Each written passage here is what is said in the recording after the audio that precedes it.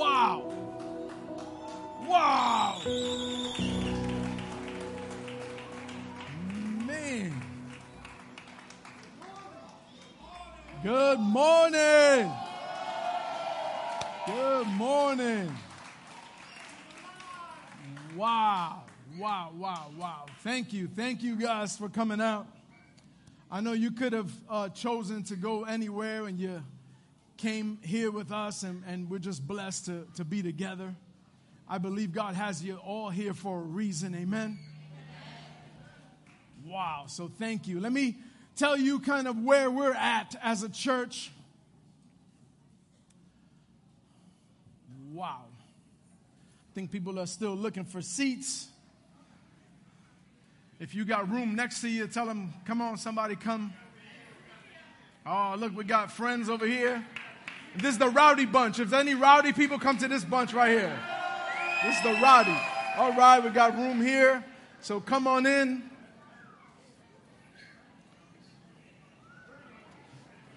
Amen, amen. I am not nervous at all. Just totally chill right now. Really excited to just be with you guys. Woo!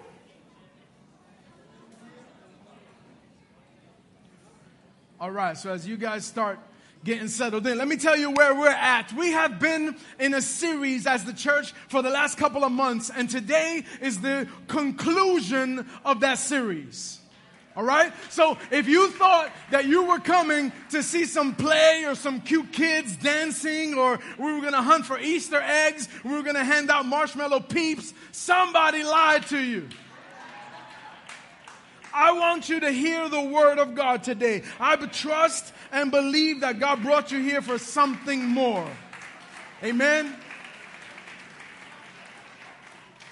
And so what we've been going through, kind of pressing, tell everybody, shh.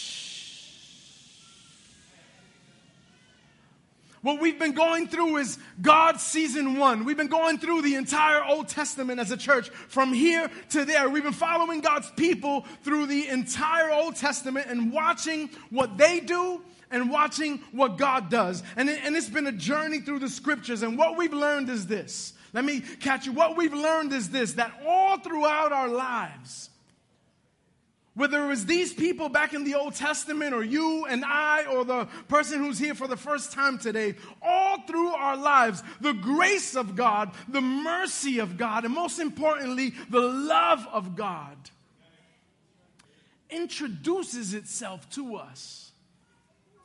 It shows itself. It interrupts us at times. It interferes with our plans at others. It makes itself known to us, sometimes in dramatic encounters. If you've had a dramatic encounter, amen. 3 people, amen. Out of 400, that's not bad. Sometimes in a dramatic encounter, and sometimes in a still, small voice of a friend, of a stranger, of a situation. The beautiful thing that I hope that we all learned as we walk through this Old Testament stories is that no matter where the people are, no matter what they've done, no matter how far they've gone, no matter how long they've been there, God is always with them. He's been faithful. Somebody say amen. He sees them. He hears them. This is what we saw in the word. He sees and he hears us too. Watch this. How many of you have ever asked something silly of God and had him answer it? Raise your hand. Look around the room. Something silly, something that you thought, man, there's no way he's going to listen to this. There's no way. And he did it. Yeah. Amen? Now, listen, I'm not discounting the encounters with God. Those I've had where you know the encounter where you know that God is speaking, where your hairs on your hands stand up, where there's goosebumps, where there's tears and mocos, and you know where you have that encounter with God, and things break off and things change, and you feel His power and His authority. Like Lee said, when I had an encounter with God when I was mixed in Santeria and Espiritismo, and I had an encounter with God with these 3 little Pentecostal ladies. I mean, they weren't that little, but they were like little with the buns and they started speaking to me. They trapped me in a basement apartment, and they started speaking to me, and the power of God filled the room, and I heard the voice of God, and things changed. Things broke off of me like Paul had that Damascus experience. He encountered God, and he was blind for 3 days, and then he never saw things the same way again. But I've also been in stupid situations that I put myself in. Right? Don't look around, but there's some of you in here.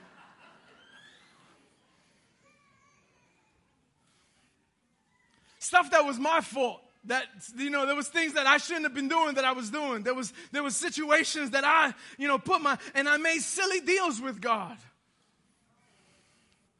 And he answered me. I was in a situation once where I prayed, and probably for the first time in a long time, and I said, God, show me your grace in this. And it was either like a Friday night or a Saturday, and I said this to God. I said, if you show me your grace in this, I'll go to church on Sunday. I've never been to church, to a Christian Pentecostal church. I've done plenty of, anyway. I said, if you show me your grace, I'll go to church on Sunday. And let me tell you, he did, and I went. And I took a small step to the front of that church, and that was close to 30 years ago, and I've never stopped going.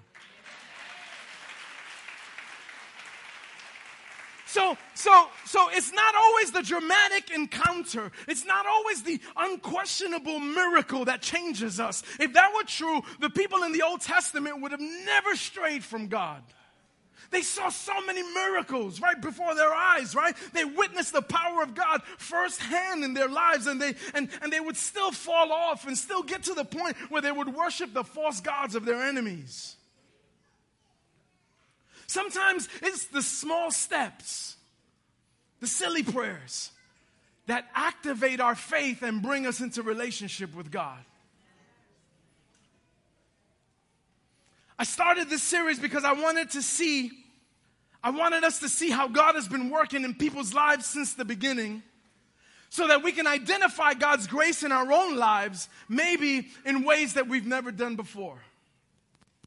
And so it's been a wonderful journey, and what I want to do for those of you that are just joining us or just decided to come out for a quick Easter marshmallow fix, I want to catch you up. Now that I have you trapped in the building, you see the police are outside, they're not going to let you leave.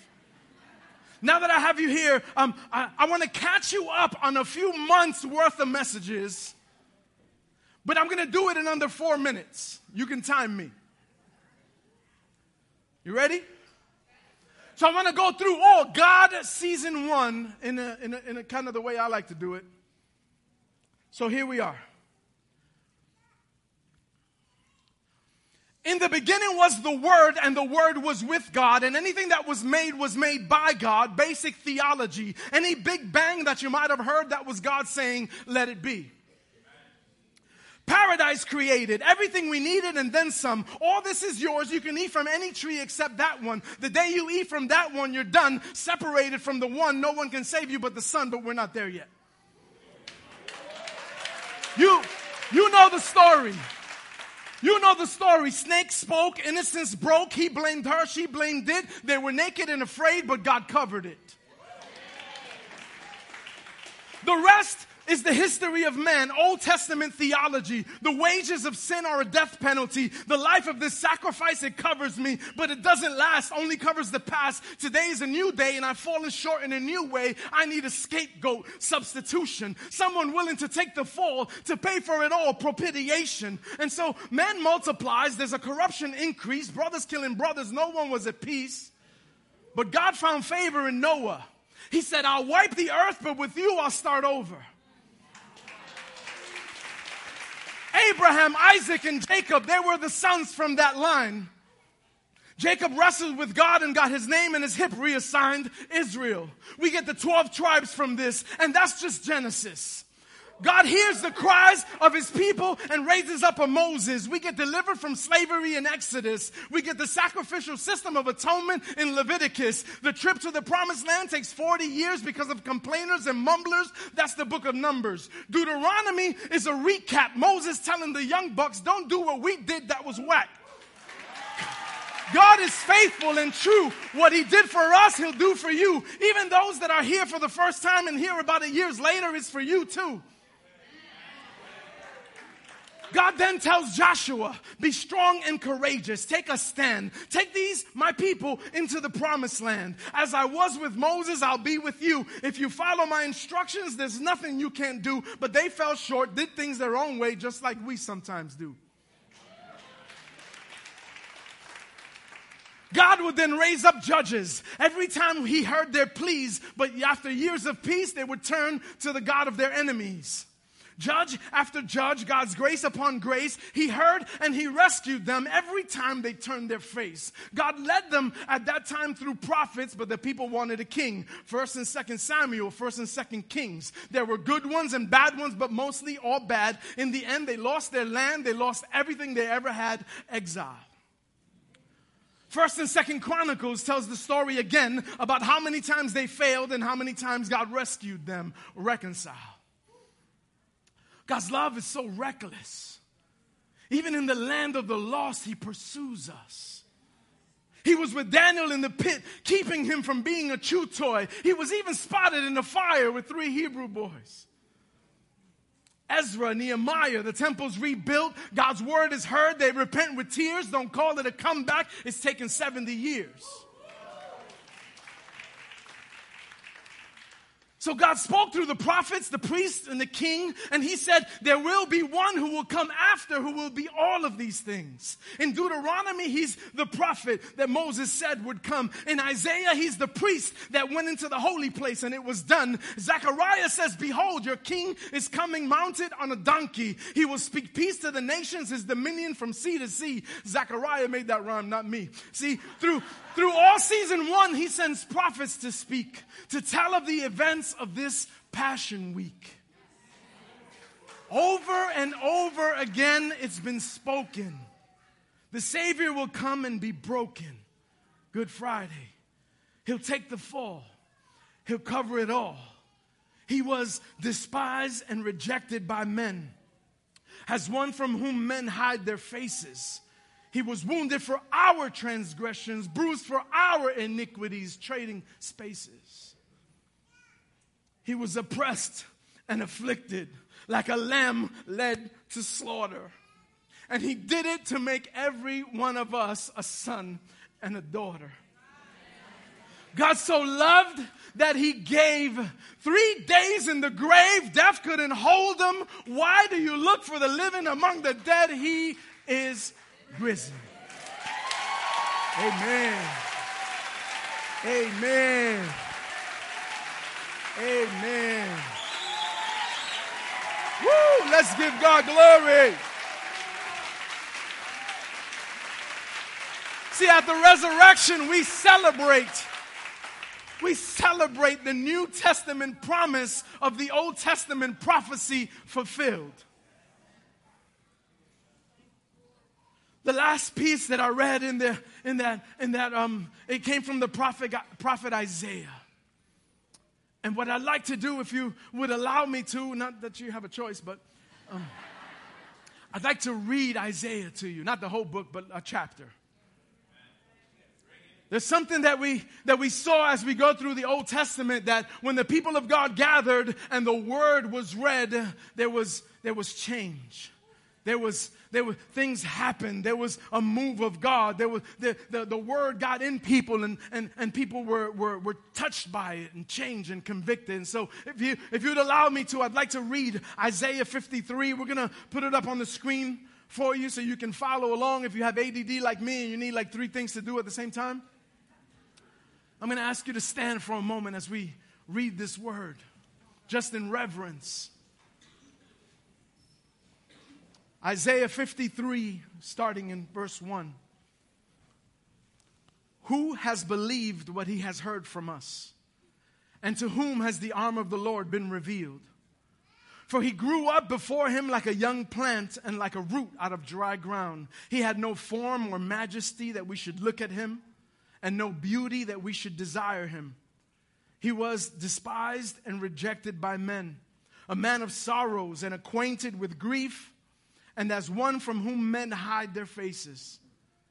He was despised and rejected, yet we esteemed him not. Surely he has borne our griefs and carried our sorrows, yet we esteemed him stricken, smitten by God, and afflicted. But he was wounded for our transgressions. He was crushed for our iniquities.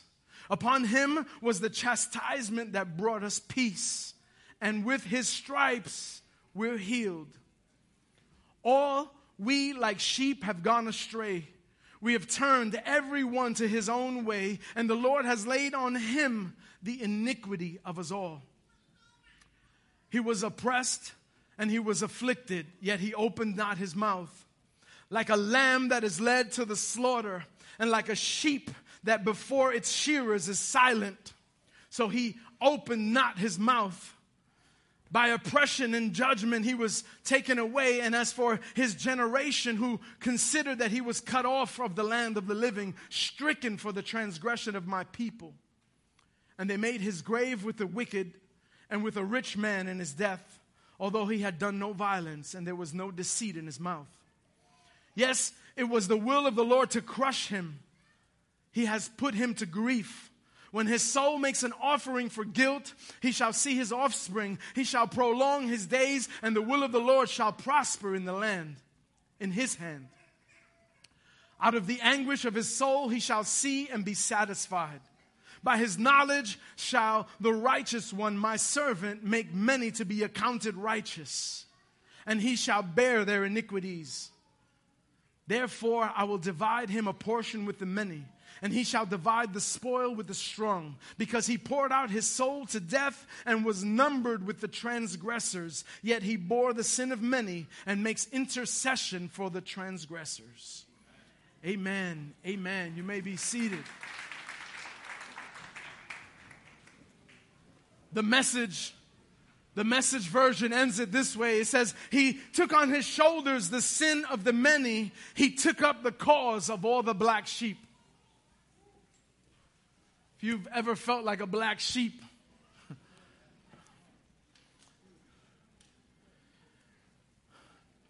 see, when you read this passage in Isaiah, it describes the person and the event so vividly, it's as if the person had seen it all already, right? There's no doubt who we're talking about. There's no question who's being described and what it is that we're talking about and what was done for us. There's no question. Yet, do you know the astonishing thing is that passage was written 500, 700 years before the birth of Christ. In the Hebrew Bible, the book of Isaiah. So centuries, listen to this, this got to blow your mind. Centuries before his birth, it was prophesied that he would suffer and die for the sins of the people. That he would be born in Bethlehem, that he would be Jewish, that he would come from the tribe of Judah, that he would be a descendant of King David, that his hands and his feet would be pierced, that he would die between criminals but buried in a rich man's tomb. 700 years before his birth. To get one or two of these things right would be amazing, but to nail it on every account is miraculous. And yet many of the Jewish people are still waiting for the Messiah. Many are still searching for the signs. They're still doubting. Maybe even some of you here today, the only reason you're here and you don't come here on the regular is because you're still doubting.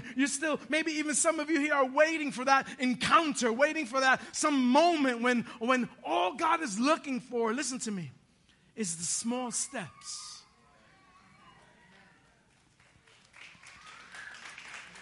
I'd like to deal with something that might seem out of place today, the most attended day in church history.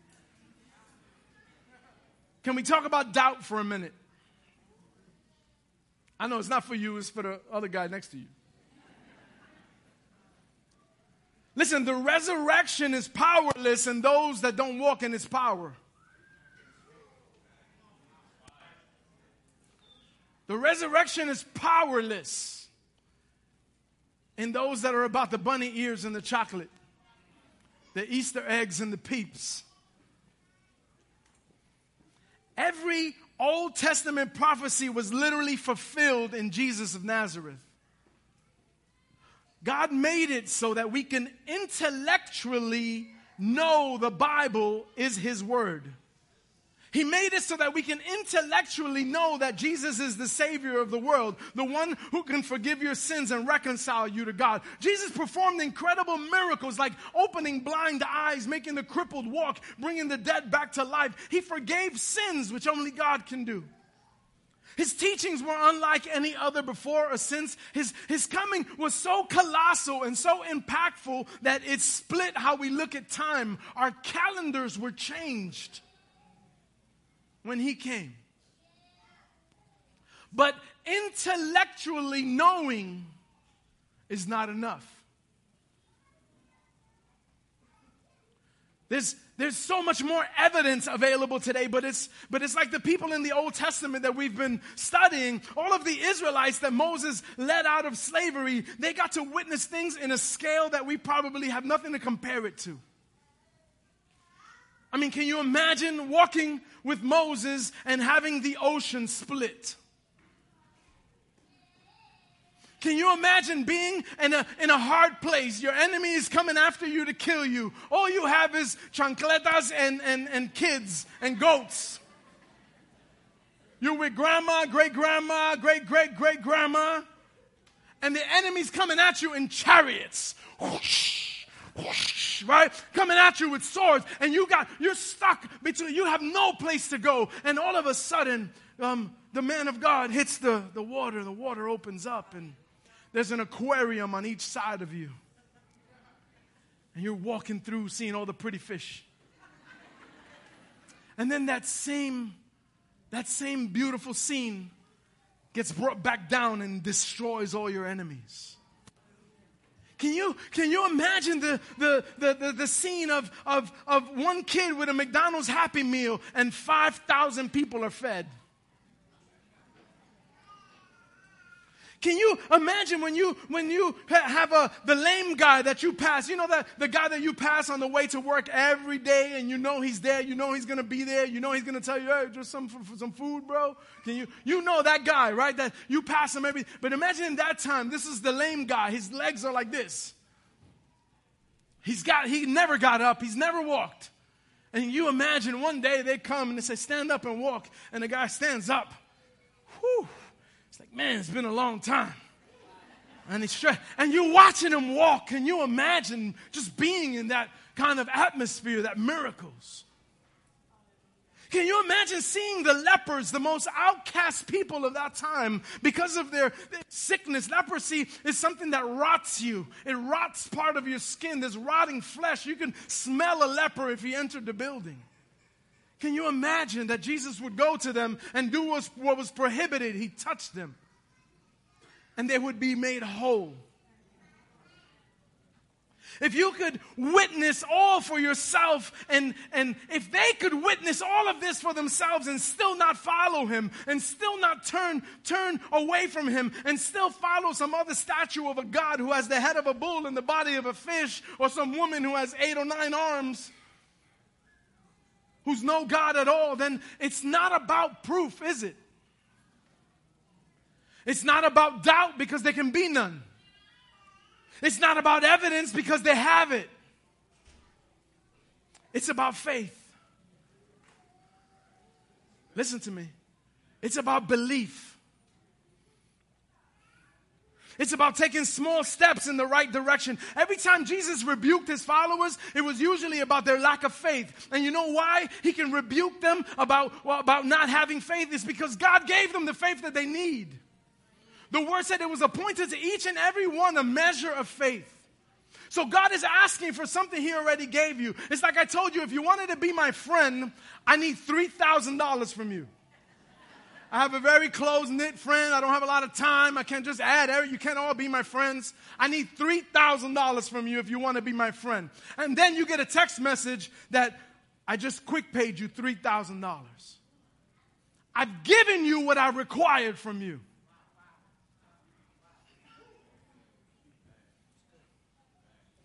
God isn't asking us for something He hasn't already provided. There's this story in the end of the book of Luke.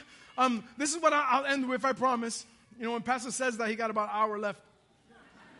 In Luke 24, let me just set the stage. Luke 24, it's actually part of the resurrection story. Luke 23, just before, it speaks of the two criminals that Jesus was crucified in between, right? And even there we have an example of two men. One who wants God to prove Himself. One is asking God for proof. He said, you're Jesus, right? You're the King of the Jews, right? You're the King of Kings. Then save yourself. Take us down from here. You save us. Get us out of here. And then the other criminal says, are you crazy? Don't you even have any fear of God? Listen, we're here because we deserve it. We've done wrong. This man has done nothing wrong. He acknowledges who God is, and then he says, we're here because we deserve it. Jesus did nothing to be here. And then he takes a small step. He says, remember me, Jesus, when you enter your kingdom. To the one that didn't ask for proof, but took a small step of faith towards Jesus, he says, today you will be with me in paradise.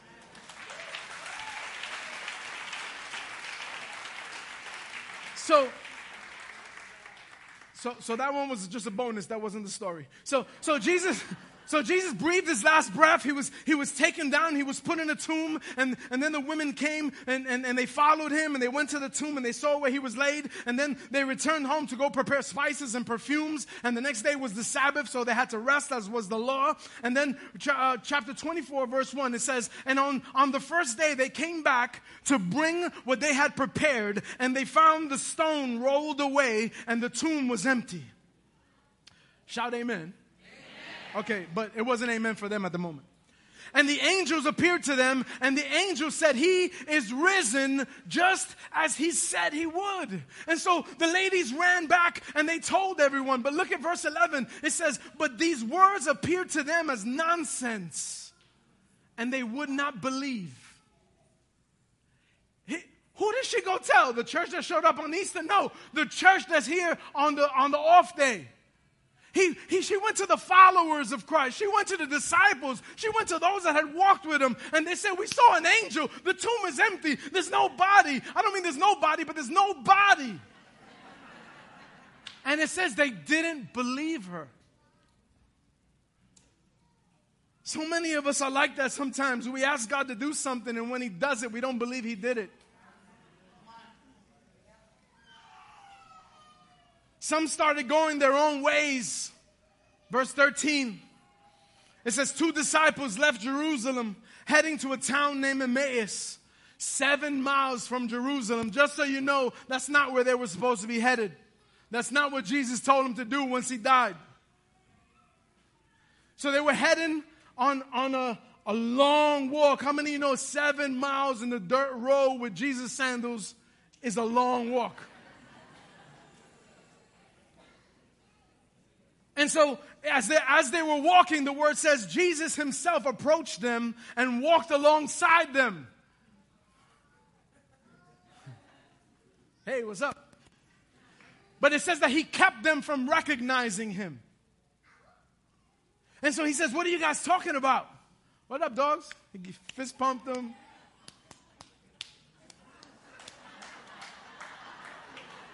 He said, what are you guys talking about? Why are you so sad? And the guy stopped. It says that they stopped talking. They stopped walking because they looked at him like, you got 3 heads. Like, where you been, bro? Under a rock? Are you the only one in Jerusalem that doesn't know what's happened? And he said, what? Tell me, what has happened? And they're shocked. They're saying, the Jesus, man, this Jesus of Nazareth, man. Jesus came and he's doing these miracles, man, and people are lame or walking the eyes out. And he says, man, follow me and I'm going to make you fisher. And all this stuff happened. And then he was this mighty prophet, man. And then there was our chief priests and rulers. They delivered him and they put him in jail. And then it was like, Barabbas, Jesus, give us Barabbas. And they were like, crucify him, crucify. And then, bro, they killed him, man. He's dead. He's dead. And verse 21 says this, but we had hoped that he was the one to redeem Israel. We had hoped that he was the one. And then it says, and now besides all this, it's the third day. What does that tell you? They knew what he said. He said, they're going to kill me. I'm going to be crucified. But in 3 days, I'm going to rise up. In 3 days, I'm coming back. They knew. He said, but now it's the third day. We had hoped.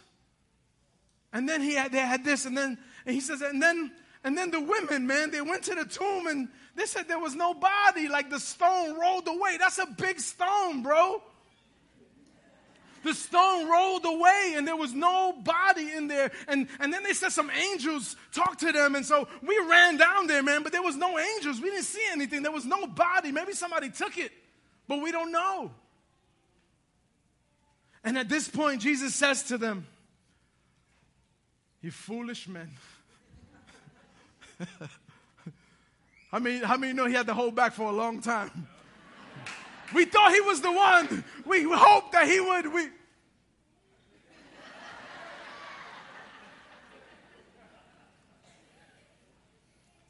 He says, you foolish men, why are you so slow at heart to believe what the prophets have spoken? And then it says in verse 27, beginning with Moses and with all the prophets, he explained to them all the things concerning him in the scriptures. He gave them my spoken word. He went from the beginning and he explained all things that happened. So Jesus gives them a Bible study.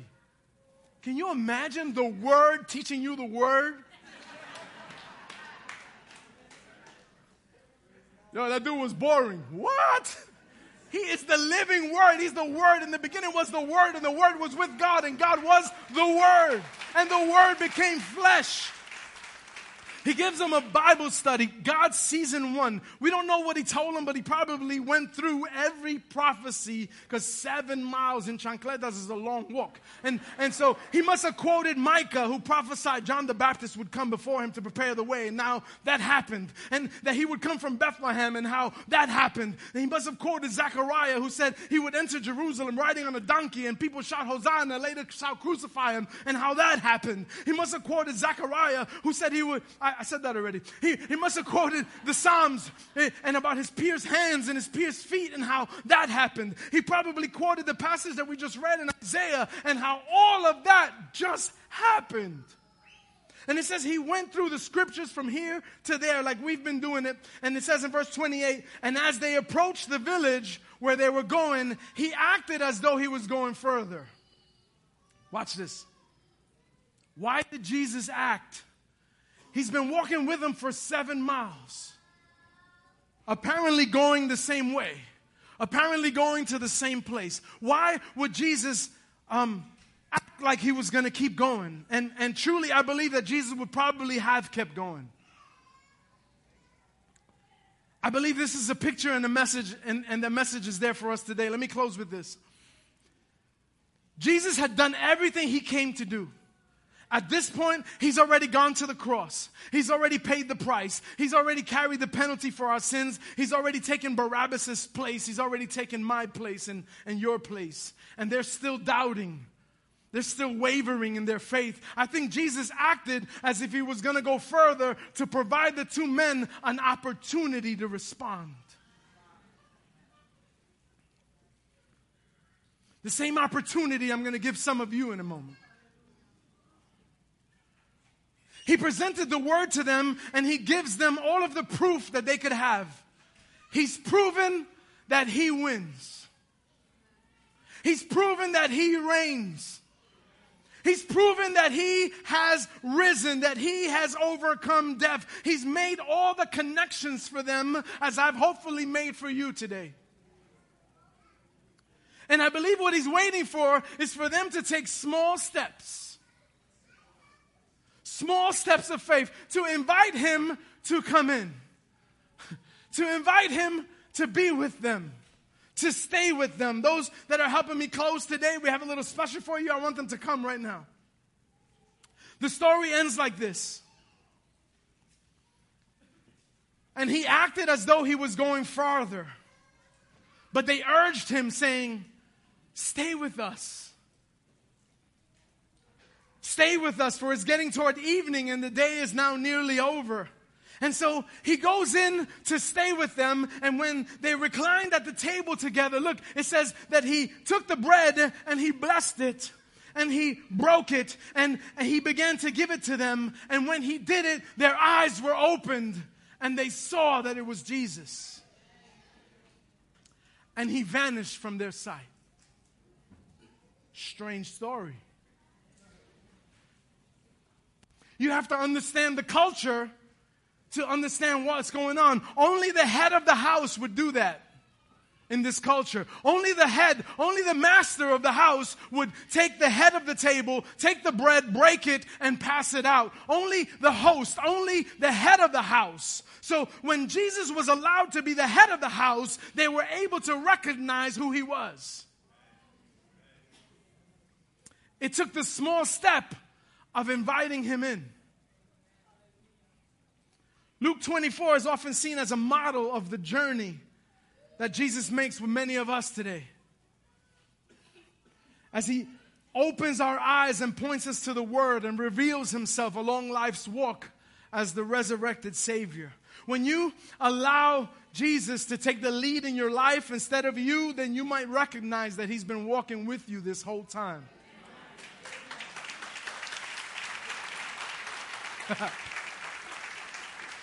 He's been walking with you this whole time.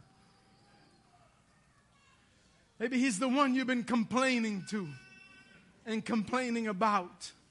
Maybe he's the one you've been just dumping everything on. Maybe he's the one who's been carrying, who's just been listening. Maybe he's the one who's been opening doors before you got there and you didn't even know he did it.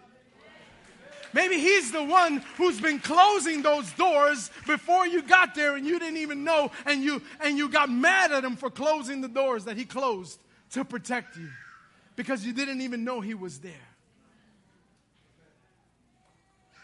I want to challenge you today.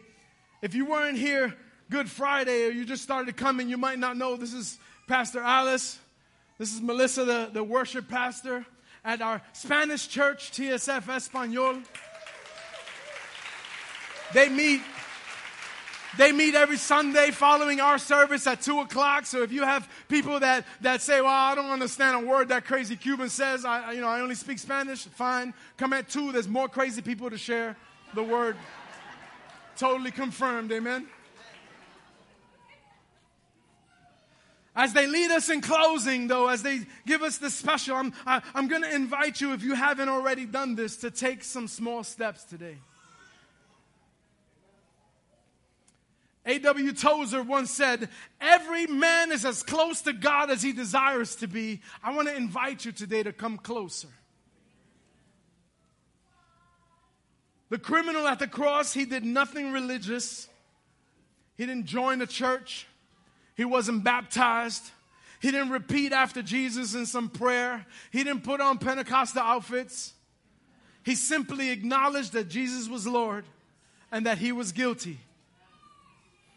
And he asked Jesus to be mindful of him. I invite you to take those small steps today as they minister to us. Amen.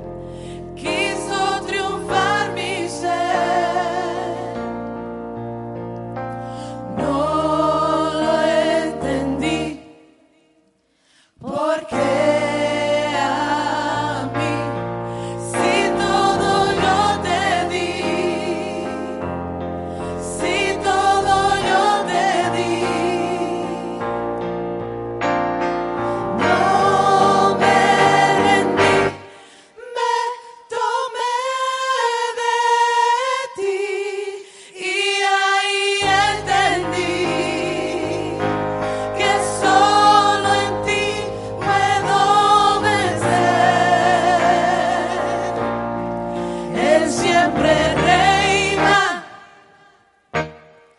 Él siempre gana, Él ganará y conquistará todas mis batallas. Aunque no crea, Él no me falla. Él ganará y aumentará la fe en mi alma. He aprendido que el mañana no es mío, solo contigo yo confío.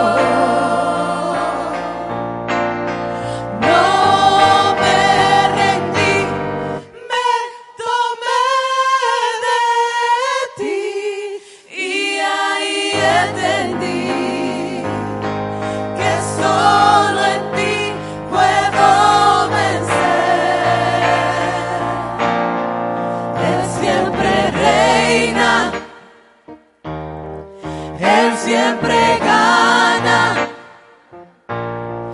Él ganará y conquistará todas mis batallas. Y aunque no crea, Él siempre gana, Él siempre falla, Él conquistará, Él ganará y aumentará la fe en mi alma. Él siempre reina, Él siempre reina, Él siempre gana, Él siempre gana. Él ganará y conquistará todas mis batallas. Y aunque no crea, Él nunca falla. Él sanará y aumentará la fe en mi alma.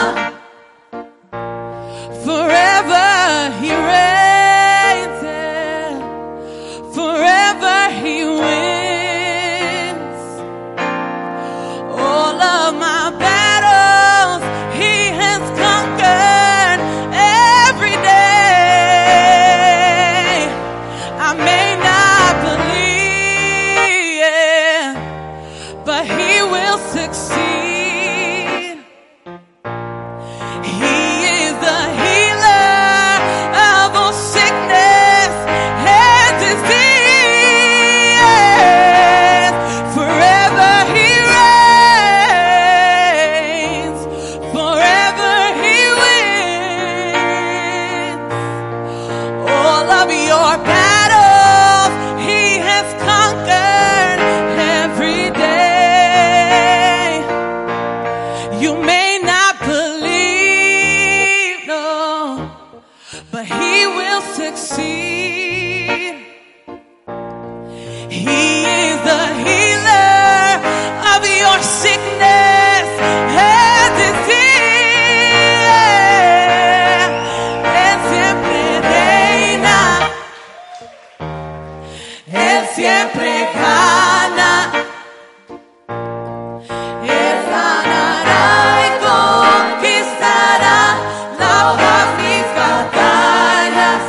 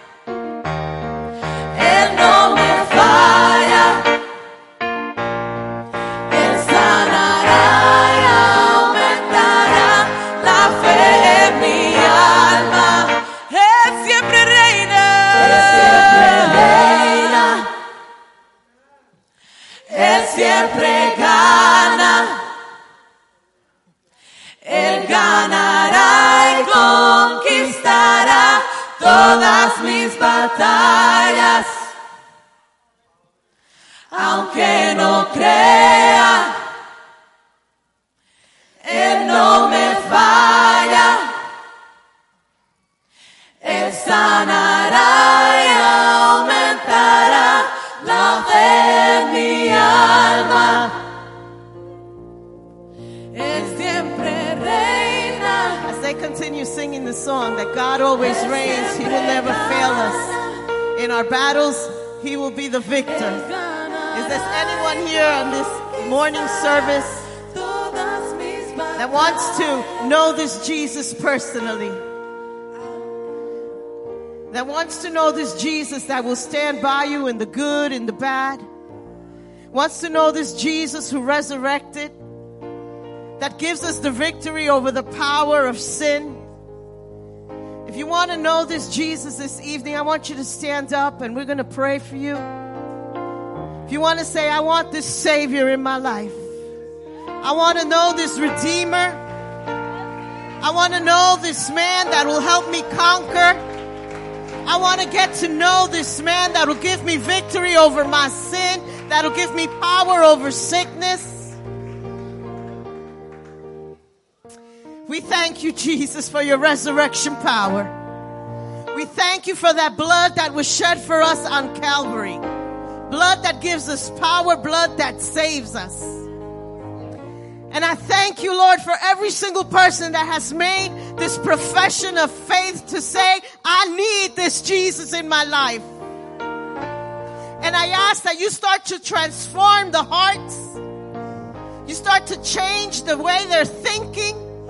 You start to change the pattern that they're so used to walking. I pray, dear Lord, that you alter the plans that they had and they grasp onto your plan. That they might start walking a new walk, living a new life, speaking a new language, professing a new faith, proclaiming a new God, shouting out to victory to the one who has saved them. And I thank you, because as these people profess their faith, there's a party going on in heaven with all your angels rejoicing in this. And we rejoice along with them, Father. We rejoice along with every single one of you that has decided to accept Him as your personal Lord and Savior. And I welcome you into our family. I welcome you into the family of Jesus Christ. Where it doesn't matter where you come from. It only matters where we're going. Hallelujah. We thank you. We thank you for joining us.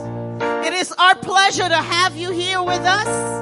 It is our pleasure that you've decided to take a part of your day and be with us this morning. And as we dismiss this morning, or actually afternoon, you got here in the morning, it's afternoon now. I pray that the blessing of Jesus be with you. And as you walk out that door, you'll be a testimony of who Jesus is to every single person you meet. And that when you go to work on Monday and people see you, that they can say, yo, there's something different about you. And you can say, yeah, because I met a man named Jesus.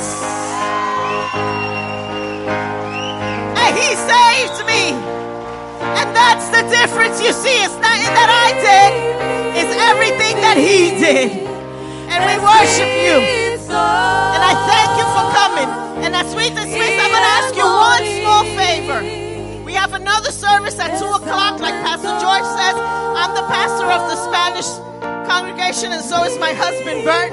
We have a service at 2. I know some of you bought like McDonald's and bagels and cream cheese and coffee and juice and water and all that stuff, all those bags. I see cups all over the place. It would be such a blessing if you took your bag, you took your cup, and you dumped it in the garbage on the way out. Can you guys do that for me? Thank you so much. God bless you. Have a blessed Easter and enjoy the rest of your week.